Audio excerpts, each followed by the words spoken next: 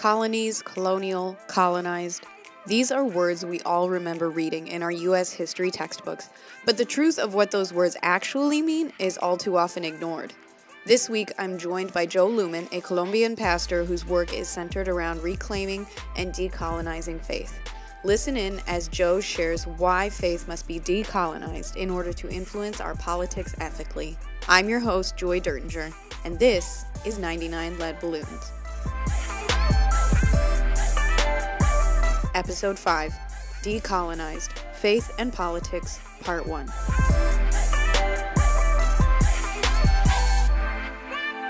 Joe, thank you so much for being here and for joining me today. I really appreciate it. I'm so excited to have this conversation with you and to get to know you a little bit better too.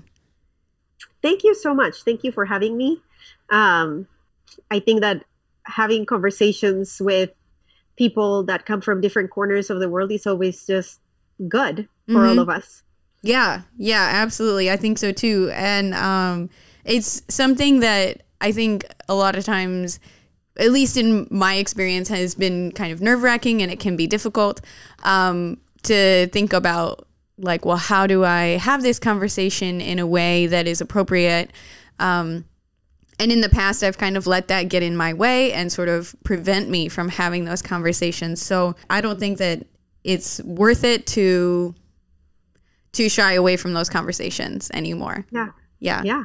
So all that being said, I would love it if you would just tell our listeners a little bit about yourself. Well, I am a Colombian born and raised woman. I was born in Bogota, Colombia, and I was there until I was 25 years, so 24, 25, in between those two, I was moving. I visited the U.S., though, a lot growing up. So my dad was working here. He started working here when I was 14 years old in Florida and Nevada. So most of the time in Florida, though. So I would, visit the U.S., but I never lived here. So spending 3 months of the summer with your dad in Orlando is definitely not the same as moving without your dad. When you've never lived alone, you've never lived away from family. Yeah. It was very different. So while the American culture wasn't completely foreign to me, living in it was very foreign to me. And so I came here to study, to get my master's degree and to do an internship at a church. And in that process, ended up meeting a lot of people that were, what I thought at the time, doing things that were so exciting and good for me. They wanted to start a church in an urban setting in San Diego, and I wanted to be a part of it, help the community, really side with the marginalized. And I was all of that sounded like exactly what I wanted to do. So I wanted to be here for a little bit, learned, be a part of that. And then I wanted to go back home. But in that process, I also met my now husband. And so I married him. We became pastors of the church. I graduated from school. And, it's been 14 years now. So I've been in this country for 14 years. And I don't... Wow. People tell me all the time, like, why don't you leave if you hate it? I don't hate the U.S. I criticize its politics, and I criticize, things about the government, which I think each citizen should. And I do it in Colombia too. Like, I criticize the Colombian government all the time, as is appropriate for citizens to do. But part of my heart lives here in San Diego, and part of my heart is in Colombia. All my children were born here. I have 4 kids. And all of them were born here. I've created great memories in this city. So I love a lot of things about where I live, and I love a lot of things about this country, and a lot of things that I've learned here. And I'm critical of it, as we should. Yeah. All of us. Yeah. I'm concerned about those who aren't, actually. Yeah, absolutely. I think that that's something that is really interesting about U.S. politics. And I grew up being taught like that it was appropriate to criticize the government if it was in line with if what I was criticizing it for was out of line with what the church taught. Right. So that was the only kind of government criticism that was acceptable. And I thought that was really interesting as I got older and I moved away and began kind of starting to live life on my own and realizing that those policies that were considered acceptable in the church or were considered good in the church were not actually helpful to me and my family, and they were not helpful to a lot of other families that I knew as well. Right. Yeah. It's been interesting for me as an immigrant to watch the church have these conversations about immigration or have these conversations about, look at me and say, but you did it right. As though I should be proud of that, or I should be happy that they are tapping me on the back. Yeah. I don't, that's not, I condemn the way in which we treat immigrants in this country and in many other countries, the way in which immigration exists right now. But it's really funny because I'm one of the good ones, not when they look at me first and when they talk to me at first, but once they realize that I have a higher education, because education is so revered in all of these, Western civilization that we've created. So I am, you're educated. So, you speak English so well. All of these things. So I am acceptable. And in the meantime, there are all of these immigrants that quite literally make sure that you have food in your table that you would not deem acceptable. And they are treated poorly. And should we not fight for them? And so it's been interesting for me as an immigrant to hear, and people want to use me as this token of, but you agree with us, right? Because you did it right. You wouldn't want anybody to not do it right. And I'm like, nope, no thanks. Do not use me as a token, please. Right. Right. Yeah. I mean, there's so much of that to unpack. Your experiences, like you said, with the church, especially being like, well, you did it right. And so this is the way that everyone else should do it, and having that expectation of you to agree. I wonder if you would share a little bit about what it's like, having those experiences in the U.S. When it comes to your race, your cultural identity, gender, all of those kinds of experiences. Yeah.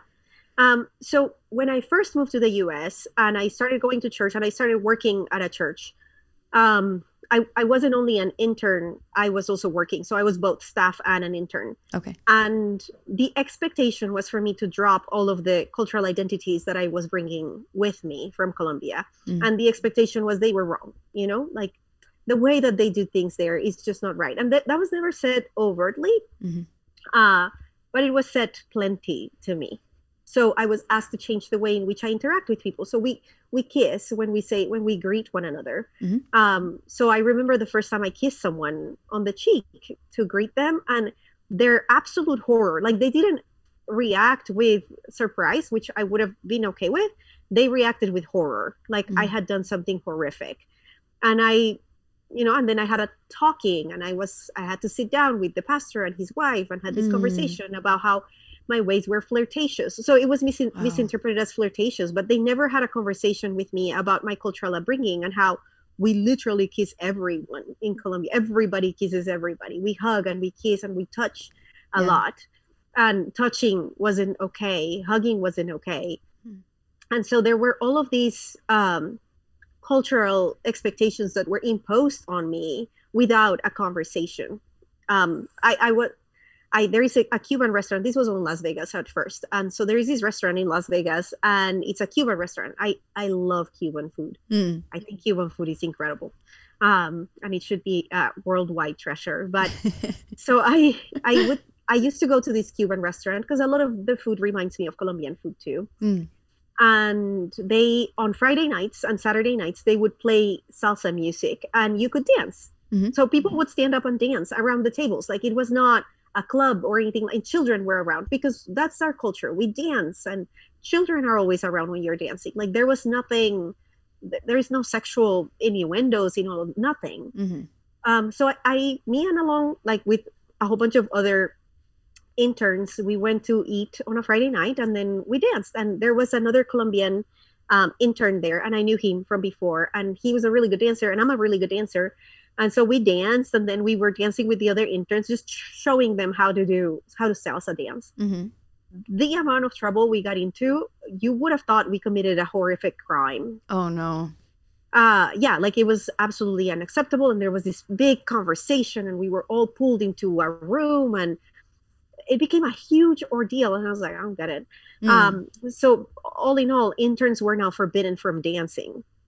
Wow. And then there was all of this conversation about how dancing is always sexual and how dancing is not appropriate and you shouldn't dance. And I remember, because I was so indoctrinated, and because I had, I was coming here to learn how to be a better Christian, because America is where you learn, supposedly.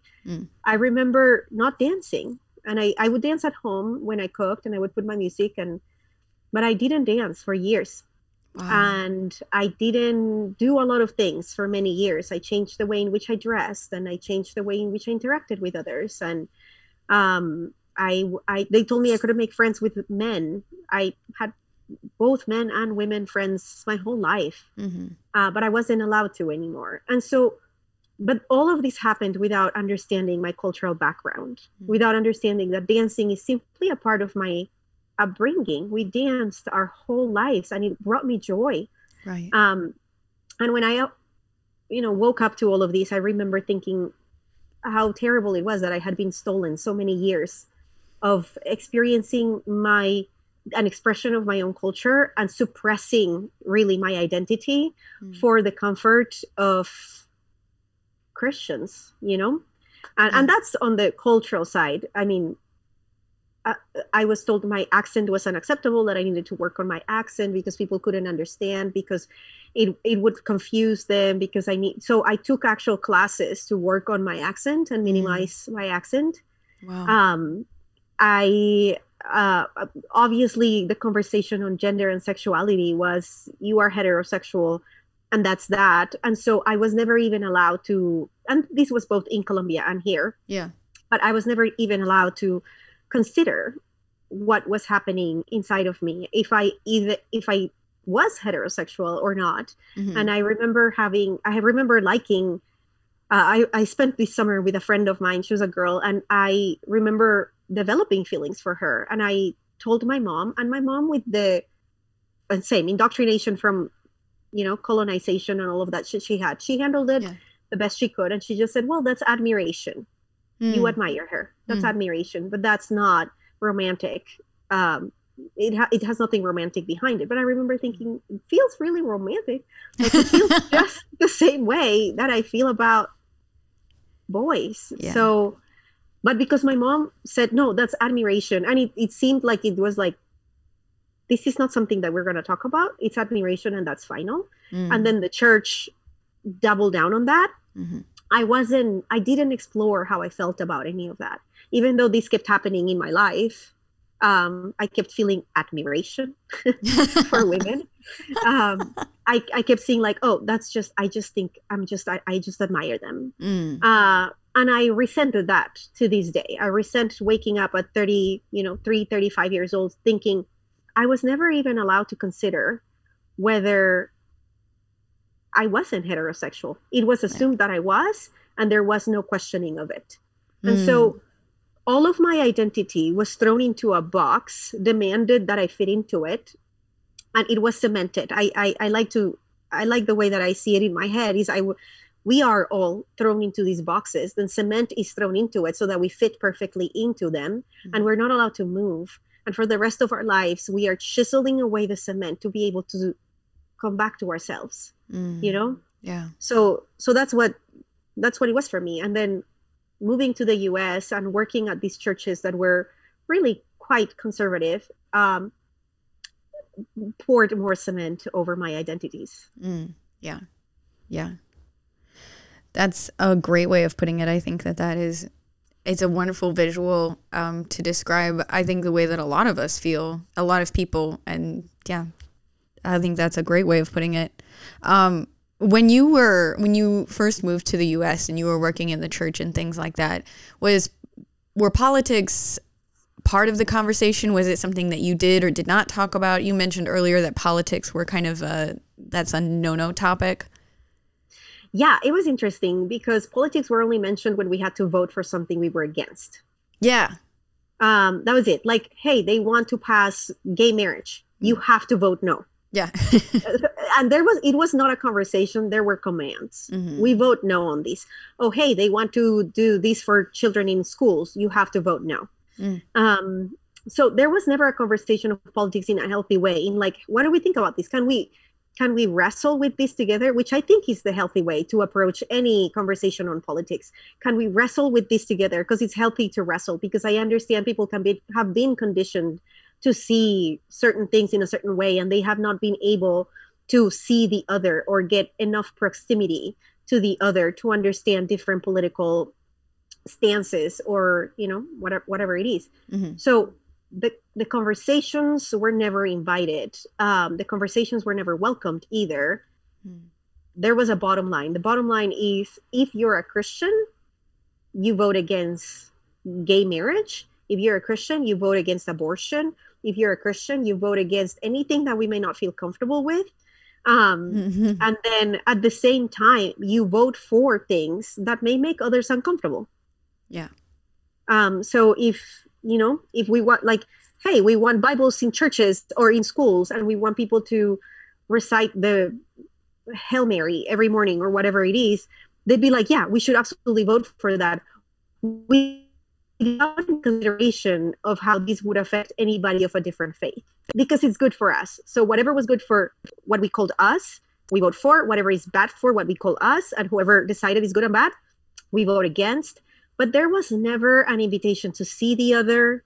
There was never an invitation to consider the other. And that was a little different from my upbringing too. Perhaps because my family is so large. So the last time we got together, my grandparents were celebrating a big anniversary, and they decided to take us all on a vacation, kind of. So it was 49 people that got on an airplane and flew together to this hotel. Wow. And we spent a week together, and it was marvelous and hysterical. And we had this celebration where one of the things they wanted to do was have a service, kind of like a Catholic kind of service. My grandma is a Catholic, not really. Like, she believes in Mother Earth and also loves the Virgin Mary. So whatever, but she wanted to honor God in a way. So we had this service, and we all dressed in white. And so it was these 50 people walking through this small little town in Colombia to this small little church. And the priest, I guess it was, the priests talked about, like, just the beauty of having a legacy of family. So it wasn't like very religious or anything like that. But because we are so many in my family, and because we come from very different, like, all of us have different beliefs, and we respect each other's beliefs, we have conversations. So I remember sitting in my grandparents' kitchen, disagreeing with my uncles and my cousins and my aunts, and we vote completely opposite from one another. And I'm not talking about just like the smaller, what they call here, nuclear family, mom, dad, and kids. Like, we would disagree with my mom, but beyond that, with my grandparents and with my uncles. And there was always room for these disagreements and these conversations. There was no room for that when I moved here. To belong, you had to agree. Yeah. And that agreement hinging on your belonging makes you afraid to even think critically. Oh, yeah. Because you start thinking critically, then you start having questions. And if you have questions, then you may not agree. And if they are going to remove your belonging from that, then because of trauma, and because we all are going to want safety, depending on how healed we are, we're all going to choose safety of belonging over safety of belonging to self. Then we are going to say, okay, well, I won't think about this, and I will trust you. And it hinders your ability to think critically, which got me in a lot of trouble at staff meetings. Because I was raised to question. Yeah. And to have conversations, and to tell my grandpa, no, what? So looking at a pastor and saying, no, what? Wasn't crazy to me. I was told it was, and it was inappropriate. So, this pushback all the time, you have to agree to. I remember being told, unity means that you may disagree in private, but once you walk out, we all agree in public. I'm like, so you're asking me to be a hypocrite, basically? Like, you're asking me to say yes to what you said, even if I disagree, for the sake of looking united, Hmm. that's not unity. That's hypocrisy. Yeah. Oh, yeah, absolutely. I think that there is this really huge narrative in churches and evangelical circles, especially, to, yeah, have this appearance of unity, regardless of how it affects anyone internally, regardless of, experiences that you may have had that speak to the contrary of that unified stance.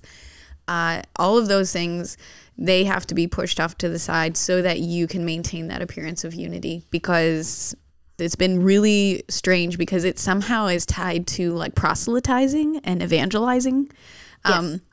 That if you disagree within a church or within a staff or anything like that, then you can't possibly, like, quote unquote, reach other people for God. That's off the table. It's impossible now. Right. Because it has to look like everything is harmonious all the time. There is no conflict, because see, that's the promise. Yeah. That's the fake promise that they are giving everybody.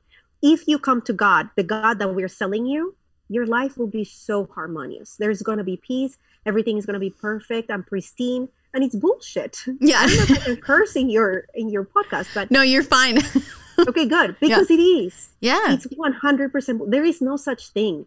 Being alive means having conflict. Yeah. Being alive means disagreeing and welcoming that disagreement, and being able to have critical conversations, and being able to walk away and say, we absolutely disagree here, but so long as your humanity is not being denied in this conversation, we can walk away and be cool. Like, it's cool. You don't have to agree with me here. Now, if my humanity is being challenged, then we have to have a conversation until you understand that you're denying me something that I have a right to. But that fake, pristine, harmonious, perfect image that they continue to sell us is how the church has married white supremacy, because that's what white supremacy sells. Everything is perfect only if you align to this perfect way of being, because white supremacy says we are supreme, we do things better, our families function better, we are better at everything. Well, the only way to prove that is to be better, but that doesn't exist. Right. So you see families pretending that they have no conflict, smiling big as soon as they walk into a church, even though in the car they were screaming at each other, not being able to say, like, right now, I want to punch him in the face. Like, that's all I want to do. Yep. No, that is never allowed. And children have to smile, and you are demanding that children look good for you. So it affects your parenting, your relationship with your kids, because you're teaching your kids that what matters most is what people think about our family than what your actual children are feeling. And you're harming them in terrible, horrible, horrible, traumatic ways. Yeah. Because that's what I heard also growing up, and what I hear still today in many places, is what we look like matters more than who we are and what we're experiencing. So what does that say about me? I don't matter at all. Yeah. What matters is what they think about me. It's all nonsense and bullshit, because it doesn't. What matters is that we are aligned with ourselves, that we are not betraying ourselves. Yeah. And if that means that today I say I'm having the worst day, then it means I'm having the worst day. That doesn't diminish the person that I am whatsoever, or my relationship with divinity, whatever that is. That's the other thing. They tell you, well, if you're having a bad day, it's because you're not in you didn't have a good time with God this morning. Right? Maybe what you need to do is pray more. No, I don't need to pray more. I don't need to read more. I'm having a bad day. Right. Like, it's normal. I am a human being with human emotions that lives with I live with 6 people. I live with 6 human beings, 2 of them are under 4. Yeah. I have bad days, and I'm allowed to. Yeah. That doesn't mean that I am a bad person, or that I am unhealed, or that I haven't done enough work, that I don't have a relationship with divinity. No, and I don't allow for any of that to affect me anymore, but it did for a long time. It did, with the pretending that my family was different, the pretending that my husband and I were okay when I wanted to leave him, the pretending that I wasn't dealing with suicidal ideation, that I felt like it was just better to die, because then I would be a martyr. By the way, all of this went through my head. Oh yeah. Like, if I die, then the church will be like, oh my gosh, she was so great, we loved her. And instead I was like, the alternative is to fight and tell them what they are the way that they speak, that the way that they are pushing theology is harmful, and I don't want to do that because it's going to cost me everything. And it did. Mm-hmm. I obviously didn't die. Instead, I did the alternative, Mm-hmm. and it did. It cost me every relationship because there is no room for messy ever. Mm.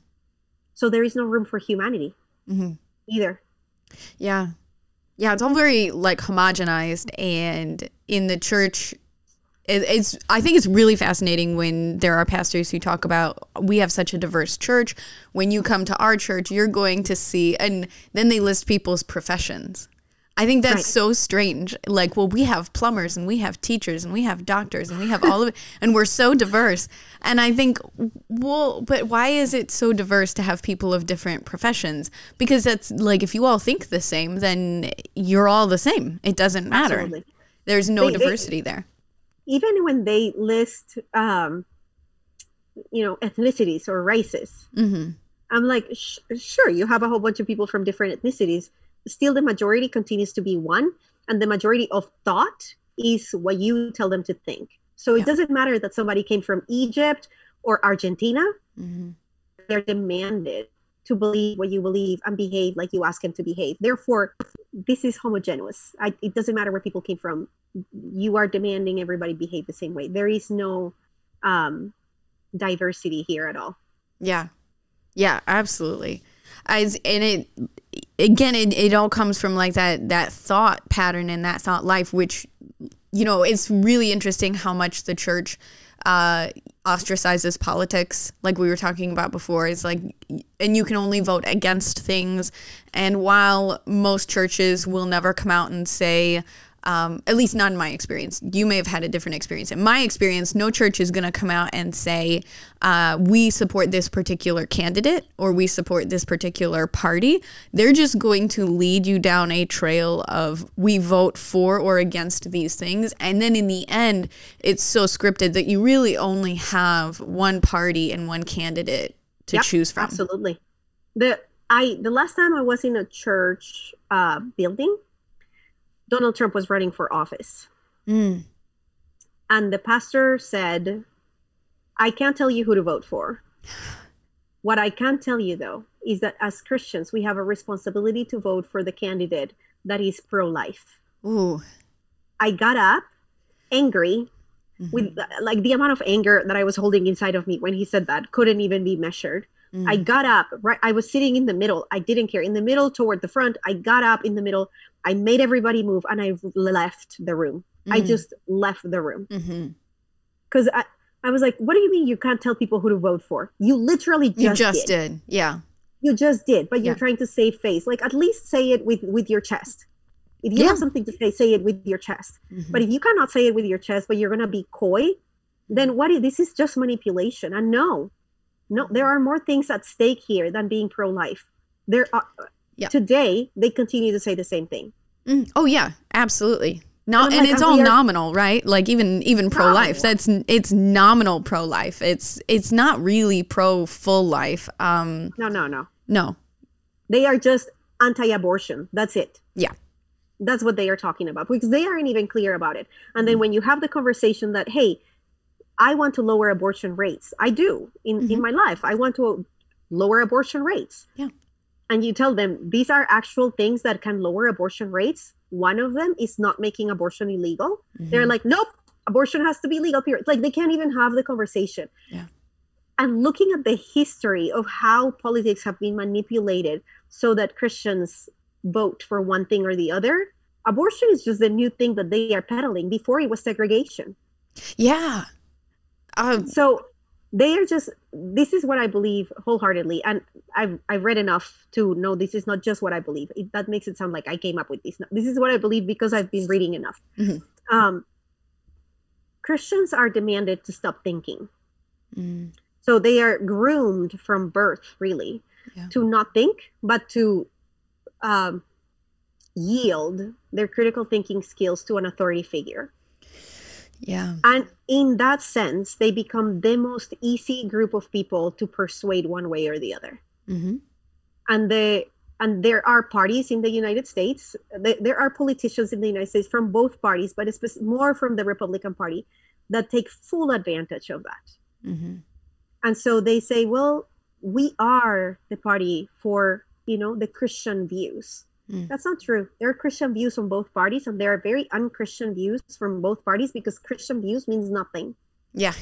Like, it just means nothing. Yeah. It's just something that you say, or they say, well, we believe in biblical views. Okay, so you want to go back to stoning people. Is that what you mean? Mm-hmm. Because it means nothing. But it's so easy to manipulate people that have been groomed to yield their critical thinking skills, that they know they can say 1 to 4 things and they have them. Yeah. That's it. They have them. Yeah. That's why it's so important to me to invite people to think further. I tell them, I do not care. I don't care where you land. I don't care. Even if where you land dehumanizes me, I don't care. What I ask you is, did you land here because you actually studied, did the research, and engaged with this information? Or did you land here because you were told to? Because most of the people, when they engage with the information clearly, never land in a place where they dehumanize anybody. Yeah. Yeah, I think that's so wild. I mean, I went to a Bible college. I don't have my master's, but I have my bachelor's, and I have it in linguistics and biblical languages. And when you were in grad school, that was at a Christian college, right? Yeah, Point Loma Nazarene. Okay. So in grad school, I'm wondering if you had a similar experience to the experience that I had, which was, we're going to give you the tools to study the Bible or to study this ancient script, but we're expecting you not to use them. We're going to say that we're teaching you how to study the Bible, but really what we're doing is we're handing you a book that we want you to memorize a certain way, and this is the only way it can be interpreted, and this is the right way, period. Right. Well, that wasn't my experience at Point Loma exactly. Okay. Point Loma has, because they've been struggling themselves with a lot of different theological stances, including where they land with women and LGBTQ people. Okay. They welcome a lot of conversations. And so, however, there is a caveat to all of that. However, while they welcome the conversations, most of the people inside have their mind made up. So the conversations are 3 people that are asking questions and 27 that are like, no, you're wrong, period. Yeah. And especially considering in most of my classes, I was one of 2 women. So every one of them were men. I was one of 2 or 3 people of color. Everyone was white. So the experiences were filtered, because your experiences are filtered to your identities, So it was really interesting. But I did have a few teachers. Like, there was one teacher, which this story is heartbreaking, but I have this one teacher, and he was a huge social justice. He believed that if the gospel does not lead you to social justice, then you're reading the whole thing wrong. And he was committed to that. So he led a church. He was a teacher at Point Loma, and he also led a church in City Heights here in San Diego. City Heights is one of the areas where a lot of people with low income families live. So he has this church there that is big, and his church houses like undocumented immigrants because ICE cannot go in and take him out. That's illegal. Right. So he'll house them. Yeah. He'll just house them there, and he would feed them, and he would do all of these different things in there, and he was like, that's being the church. I don't even care what happens on Sunday. Generally don't care. And he kept saying, like, I don't understand why the church is centered on the Sunday service. So the challenge was always to tell us, like, how are you going to decenter Sunday, the service? How are you going to decenter your voice? Because centering Sunday is centering the voice of the pastor. How are you going to decenter the voice of the pastor and center the people? How are you doing that? So the challenge was always there. And I love the conversations that I was having with him. And then it came out that he was sexually abusing some people, which is heartbreaking. Yeah. But those conversations were very transformative for me, because while he was saying those things, I had to go to staff the next day and see Sunday centered, and see the pastor centered, and see the one narrative centered. And I had another teacher, she was a woman, and she was my absolute favorite. Like, we would spend hours on one piece of Mark. She was very obsessed with Mark. one piece of mark and be like, I don't want us all to get to the same conclusion. I want us all to really look at this, like really look at it. What does it mean? What does it mean for our faith practice? What does it mean for the expression of faith that we have? And what does it mean for the changes that happen? Because if your engagement with your faith, whether it be the Bible or whatever it is, meditation or journaling or whatever, if your engagement with your faith is not transforming the way in which you present yourself in the world, then what is it? You know, it's just what? Like, just tradition, just repeating patterns for the sake of repeating patterns, for the sake of not being ostracized or put aside. So she kept saying, how is this transforming? And every time we met with her, she'd be like, how have you been transformed? What has changed? Wow. And so she made us read emergent theology books, and she made us read, even she made us engage with some of Rob Bell's most, you know, the things that he was saying at the time back then that were a little bit like he was about to get kicked out. And she was like, how do you feel? And she would never take a side, but push the conversations, you know, be like, how do you feel about this? And I don't think that I would have been able to deconstruct, like this started my deconstruction. They are egalitarians too. My church was a complementarian church. So I had to grapple with the fact that I am in a complementarian church studying about egalitarian theology and realizing that I align with egalitarian theology. And how am I going to do that? Like, how am I going to go to work and tell them? And so having all these conversations at work, being shut down at work, but then being free to have them at school. And my papers were not, you know, they didn't align with the theology that I had been taught in church, but I was getting A's and being told, like, thank you for thinking critically about this. So it was really helpful for me. And the invitation, it changed my husband too. He was attending all the classes with me, but he wasn't getting the master's because he didn't like writing papers. He still doesn't. But he attended all the classes. That was allowed. And so he attended all the classes. And there was a teacher that would talk about silence and how in this modern idea of the mega church, we've shoved aside the introverts. We've shoved aside those who love silence, who need it. We've shoved aside the fact that we all actually need it. That we are thrown with all of these excessive visuals and sounds, and we are moving from excitement to excitement, not being able to stop long enough to be able to breathe and to ponder and to really take a minute to say, where am I? How am I doing? What is even happening? Because it's like you're being moved in this river that is just wild. And you are like, okay, you go here and you do that, and then the next exciting thing is tomorrow.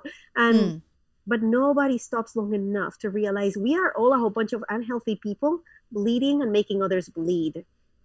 So even having those conversations in school was so deeply healthy. And so we started in my family, with me and with Caleb, we started incorporating a lot of these things into our lives and incorporating these conversations into our ministries and the things that we were over.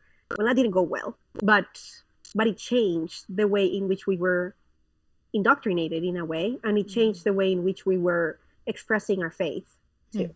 It was the beginning of, I mean, the person that I was when I finished, I graduated in 2012, and the person that I am today are completely different nonetheless. But it started, you know, it started there with those questions. There was a room for me to ask questions that nowhere else I was allowed to ask.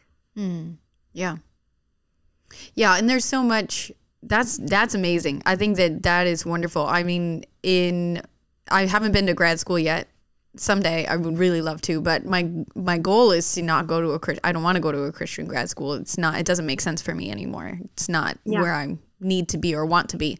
So my college experience was very like scripted and very like, it was this idea of if you study the Bible, like you were saying before, it will lead you to these conclusions. And it was like the opposite of what you're describing, of having, you know, and thinking critically, being encouraged to come up with different conclusions from studying something.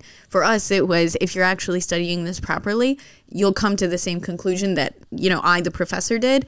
And it will also inform all of your politics and all of your future education, all of your family decision making processes, and all of the things that make you a sort of member of society functioning, Right. and all of those things. So if you're studying the Bible properly, it will give you all of the answers moving into the world to interact with every sphere, which turns out, at least in the lives of myself and my family, it doesn't appear to be true.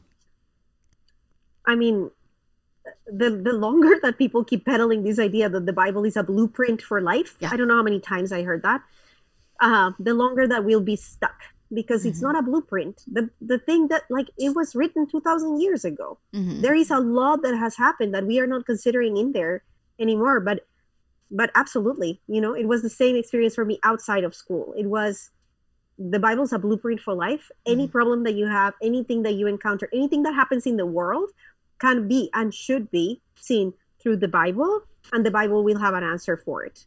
And Yeah. it's like, no, that's actually bullshit. And I can prove it. Yeah. My life wasn't, I looked. The reason I ended up studying the Bible obsessively was because I was told that. Mm-hmm. And I did all the things that they told me I was supposed to do in the Bible. I did all the things. I was the, straight A. I have that personality. I am a firstborn that wanted the approval of her parents a little too much. And so, firstborn of divorced parents. And the trauma with that means that for some of us, it means that I will do all the things right. I'll follow all the rules, and I'll excel at everything, because that's where my belonging hinges. So I was a straight A student. The first time I got a B was in college, and I cried. And I'll tell you why in a second. But, my whole life just being like that. And so I took Christianity in the same way. I did all the things. I read the Bible. I woke up early. I did the meditations. I had my quiet times, and I did all the things. And I was found ostracized, alone, suicidal. I was like, you told me this would work. You told me.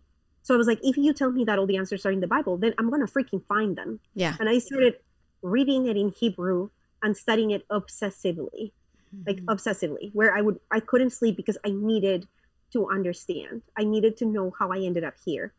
And turns out everything that I had been told the Bible says, it doesn't say. And I found that in Genesis 3. So I didn't even have to go that far. Yeah. Wait, you lied to me about a whole bunch of things. Yeah. This is up for interpretation. This is allegory. This is actually way more beautiful than you ever intended. It's just a beautiful book of people that were writing about their experiences, and you made it a rule book, and you made it something to beat people over the head with, and that's disgusting. Yeah. And so, yeah, but I think that what helped me too was that when I graduated high school, I said that I wanted to come and do master's commission. So I don't know if you are familiar with master's commission, but it's basically an internship for churches in Orlando. The church that my dad was attending in Orlando at the time, that was a mega church. And my mom looked at me. My mom and my family, they are all entrepreneurs. They all have businesses. To them, education is paramount. It's the most important thing in the whole entire world. You have got to get an education. So my mom looked at me and was like, yeah, I don't think so. This is what we're going to do. I will pay for you to do anything you want to do if you go to this one school. It was her school choice, because it's, in her opinion, the best school in Colombia, in my opinion too, because it's my alma mater. So she was like, you have to go to this school, which was a private secular school. And you can study whatever you want, but do something that makes sense, don't be crazy. And I was like, well, I want to study literature with my minor would be biblical studies. And the Bible is studied there as a book of literature, not as a religious book. And she was like, yeah, no, that's not what I meant. I meant more like, you want to be a lawyer or something like that? And I was like, fine, then I'll go for an engineering. So I did engineering and literature at the same time. Wow. But this was because she would pay for it. Yeah. She's like, I'll pay for it. And then she paid for my internship when I moved after I graduated too. Wow. That was the deal. Yeah. But my secular school approached the Bible as a literature book. So every class I took, there were Jewish teachers, there were atheist teachers, there were Christian teachers, there were teachers from all different backgrounds teaching about the Bible as a as a piece of literature and the incredible source of understanding sociology through the Bible that we have in this ancient book. Mm-hmm. So my experience with the Bible in college set me up for when I moved here. I was going to deconstruct at some point with all of that, you know, like there was just no way for me. But the reason I got a B was because in my engineering schools, I was miserable and I was taking my third calculus class and I got a B and I wept, even though, you know, and I remember calling my mom, being like, I got a B. And she's like, so? Mom, it's the first time in my life. I went to a bathroom stall. I was weeping. I was like, it's the first time in my life I get a B. I was 18 years old. Mm-hmm. And she's like, oh, honey, who the hell cares? Like, nobody cares. It's fine. But, you know, that's trauma for you. Yeah. Oh, yeah. Absolutely. I mean, I remember the first time I got a C, not the first time I got a B, but the first time I got a C was my freshman year of college. And I lost my shit. Isn't that wild? I came completely unglued. And then later I ended up failing a class when I was pregnant with one of my kids, because I went to college through a couple of pregnancies too. And I was pregnant with one of my kids and I was like, I think I was like 7 months pregnant and I just couldn't do it. Yeah, and I failed one of my classes and I was like, I don't care anymore. That was like, that was the moment for me where I stopped caring. I was like, well, whatever.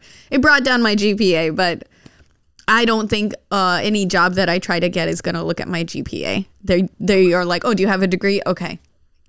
I know. Yeah. And you know, the more I look at privilege, the more that I'm like, this only matters to us because we don't have privilege, really. Because those people who have privilege, they don't care about their classes or their A's or B's. They know they're going to get a job. They know they're going to be fine. They know that dad's going to open up room in whatever business he has or whatever his friend's business is. So I keep thinking, like, what kind of trauma, you know, it's so sad that we continue to see our worth and ourselves through the measures of trauma and through the measures of systems of oppression. Mm-hmm. I told you these over DM, but the teacher asked me, like, what are you expecting for your daughter this year in school? And I was like, I just want her to continue to develop her social skills and to have fun. Yeah. I generally don't care about what she learned, what she has to learn, and she'll be fine. But I don't care. We're in the middle of a pandemic too. Like, why am I going to be like, Antonella, how many books did you read today? I don't care. Right. I don't care. I want her to be well. Yeah. I want us all to be well, and we will be if we continue to heal. Yeah. So yeah, I look back at myself and I'm like, I stressed a lot. I got myself sick. Because of systems of oppression telling me that my worth was on things that absolutely say nothing about me. Because my GPA, your GPA, it communicates absolutely nothing about who you are. Right. Yeah. And I think there was something about that you're right. I assigned some level of worth to that because I was told, like, says something about how much you're worth as a person. And it's funny because I left school and while I wanted to use my degree and I studied linguistics and I love linguistics still and I'd love to go back to school for that. But when I left school, it didn't matter what my GPA was. I still loved linguistics and I still wanted to use it, but I didn't think there was anywhere where I could do that. And there was nothing that I could possibly do with it. Until a couple of years ago when I received some diagnoses that were the result of sexual abuse. And I was like, I think that some of the things that I had been taught about what it means to be a woman and what it means to be a biblical woman and a godly woman and all of those things they were reinforcing those past traumas of sexual abuse. And so I thought, well, and everyone keeps telling me this is in the Bible, but then I started to realize I don't think I ever actually like did the work of studying it myself and translating it myself to see, because I know how to do that. Like, that's what my degree is, and I'm supposed to be able to do that. That was what I was going to school for. And so when I sat down and I started in Genesis, because I thought, well, if there's anything that's going to tell me what it is to be a woman, it's going to be Genesis. And so I, like you, I started in Genesis and I started reading it in Hebrew, and it didn't take long at all. Just like you said, I got like through the first few chapters and I was like, everything is a lie. Yeah. Everything you taught me, everything that everyone ever told me about being a woman is a lie. Yeah. And Absolutely. it's so much better than what we were taught. And when I finally decided to use my degree, I thought, wow, this is wonderful and beautiful. And I love that I can go back and do something that I love. It's great that I can use this thing that I love, that I studied. And who cares that I failed that class? And who cares that I got a D in some classes? It doesn't matter. I learned something that I can still use and that I still think is beautiful. And so it doesn't matter anymore. Right. And it's like this weird capitalistic idea that you have to have, like, numbers are so important. Your GPA is important. Your salary is important. How much you give to the church is important. Your, you know, the car that you drive is important. All of these things are, how much is your house worth? So strange how like the numbers are so important in our society. And how they affect the way in which we relate to one another. Mm-hmm. Because the moment you walk into my house, subconsciously you scan it and it informs you of how to treat me. You know, depending on how much work you've done. That's what happens with most people. Yeah. You walk into my home and you scan it. You see me walk out of my car and it tells you how to treat me. You see the skin that I'm in.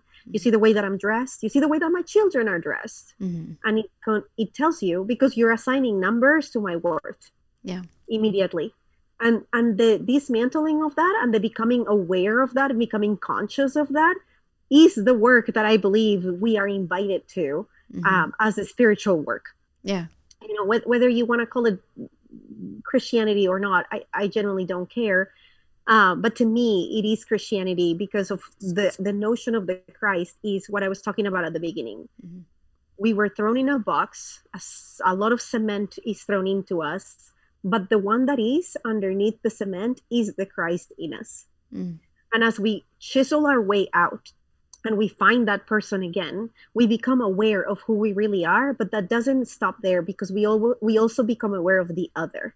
And we are able to see the other with our true eyes and not the eyes of the cement that was put in front of them or the eyes of the cement that was put in front of us. So it's the work of healing and being able to see the divinity in one another. Yeah. And being able to see also the trauma in one another, which is the cement, the pain, the indoctrination, the conditioning, the insecurities. Yeah. So I'm able to, you know, so we're able to heal then and not assign value to things that don't have it. But go back. And when I say go back, I don't mean a time. I mean go back to ourselves. Go back to assigning value to who we are. I look at my children and the way they engage with people. They don't, I mean, the 8-year-old is starting to, because world, but the younger they are, they don't assign value to people based on the car they drive or the house they have, or, you know, they don't assign value based on how they are dressed, or they assign value to a person based on the way they are treated by them. That's it. You know, they love people because, oh, I had so much fun with them. Or they did this, or we played this game, or they chose to play with me. But it has nothing to do with any of the identities that I call shallow identities. You know, it has nothing to do with whether they are heterosexual or not, with whether they are nothing. Yeah. We go to the reading hours with drag queen reading hour. So we used to go, but now we do it online. And so many people have such a big deal with the fact that I take my children to that.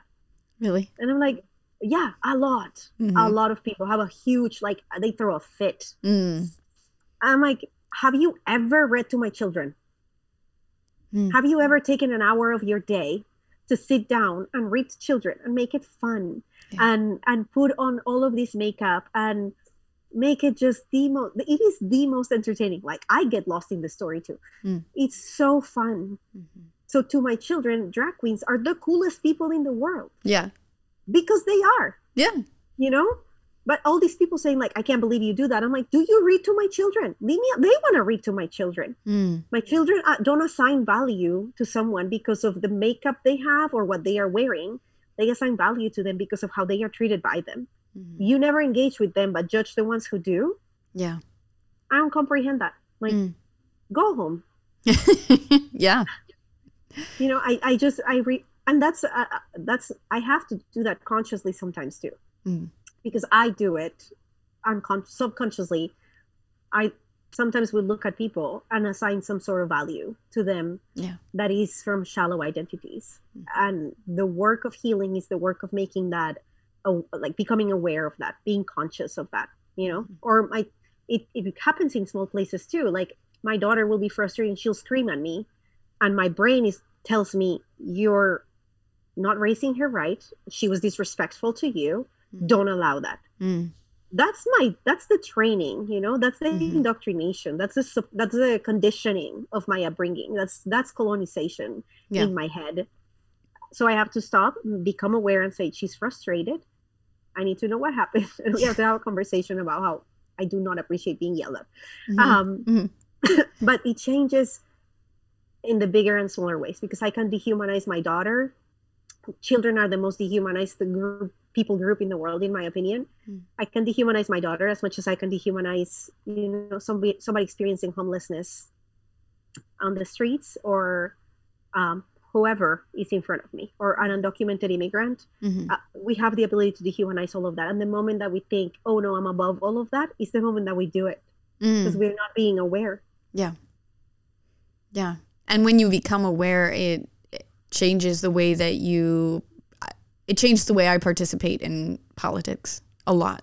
100%. I was just about to say the same thing. 100%. Yeah. Because then it's not about what is more comfortable for me. It's not about what is going to benefit me the most, but it's about the fact that we are a society of people, and I have to become aware of how, as a society, it's what Jesus said in a way. What we do for the least of these, we really do for divinity.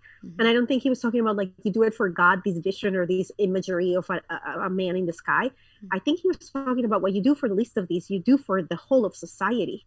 Because the moment that the least of these are well, we will all be well, because that means that you have stopped dehumanizing. Because the least of these are the most dehumanized, are the most marginalized, the ones that we've decided are not worth our time or our efforts. So it has to affect our politics, because every decision I make, as far as politics goes, as far as my vote goes, as far as what things I support or not support, the whole time I'm thinking, who are the most marginalized? And how does this vote affect them? Could it mean that I have to pay a little bit more taxes? Probably not, because I'm poor. But if I weren't, could it mean that I have to pay more taxes? Maybe. So if I'm rich, who cares? Because at the end of the day, the least of these will be well. And what I do for the least of these, I do for divinity. And divinity means I did it for us together, collectively. And so it has changed. Decolonizing and deconstructing my faith has changed my politics, the way in which I vote, the way in which I engage with others, my parenting, my sexuality, my relationship with my spouse, my partner. It has changed my relationship with myself, and it should. So it looks messy. It changes, because in this house and in my life, changing your mind is allowed. It's actually good. It changes, but it doesn't. It changes because we're moving toward wholeness. It doesn't change because what I had before was bad. It changes because we're moving toward wholeness. This notion that if you change your mind, what you had was bad is ridiculous. It just means you've evolved past it. That's all. And I mean, historically speaking, when it comes to things like that and being able to change your mind and whatever, it seems like that has been, it's been really sort of halted as much as possible. Like, let's not change our minds. Let's stay the same. I feel like, especially with immigration, like it's this like, stop, no more. We've progressed enough, and no, you can't keep progressing. Like, we have to hold the line here, as if it's going to like benefit us somehow. but it doesn't seem to really, it's nothing. It's not benefiting us in any way. And it also goes back to this notion that if white supremacy, which is a system that can be upheld by anybody, if white supremacy teaches you that you have the final, the supreme, then changing your mind immediately shows that you didn't, which shows a hole in the system. Holes in the system are not allowed. So changing your mind is absolutely intolerable because you are going to expose the holes. You're going to expose the fact that perhaps we didn't have the final, best, perfect, most amazing idea. Perhaps it worked for a minute, but it doesn't work anymore. We didn't have all the information. We have changed. We have evolved as a society together. Yeah. I love how U.S. Americans talk about the birth of this nation, and American exceptionalism, and how just America was just built right. I mean, who peddled that idea for crying out loud? Were there good things in it? Absolutely. There were a lot of good things done. Was there a lot of harm? Yes, because not all voices were listened. Yeah. Because the voices at the table were very, very, very limited. And if you cannot grapple with that and be able to look back at your history, your personal history, your whatever identity that you hold history, and say, wow, we made a lot of mistakes and we can do better, then you'll continue to make the same mistakes over and over and over again because you refuse to look at yourself in a critical manner. People get really angry when I say America, not a lot of people, when I say the US is not the best country in the world. And I don't understand how you could argue for it. Yeah. Because you've peddled this notion so much that then the same people have an inability to change their mind about anything that happens here. Because if the US is the best, I keep changing my language from America to the US. Yeah. If the US is the best, then the US doesn't have to evolve, right? Yeah. There's no change that has to be made. All we have to do is maintain the status quo. And how has that served the marginalized? It hasn't. Yeah. Yeah.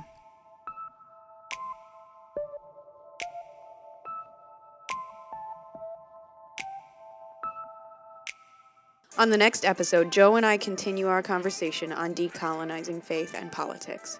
You've been listening to 99 Lead Balloons, honest talk about shit society ignores. Special thanks to my guest, Jo Luehmann, for joining me. For more of Jo's work, follow her on Instagram and Twitter at Jo Luehmann, or support her on Patreon at patreon.com/Jo Luehmann. Links to Jo's social media and Patreon platforms are also available in the liner notes. Graphic and web design by Chris Campbell Creative. Go to chriscampbell.com for more. Theme song by Luciano Music Company, licensed by Premium Beat by Shutterstock. Produced and edited by Stoke the Wild Studios. To stay up to date on episodes and content, follow us on Instagram and Twitter at 99pod or go to 99pod.com. Thanks for listening. We'll catch you next week.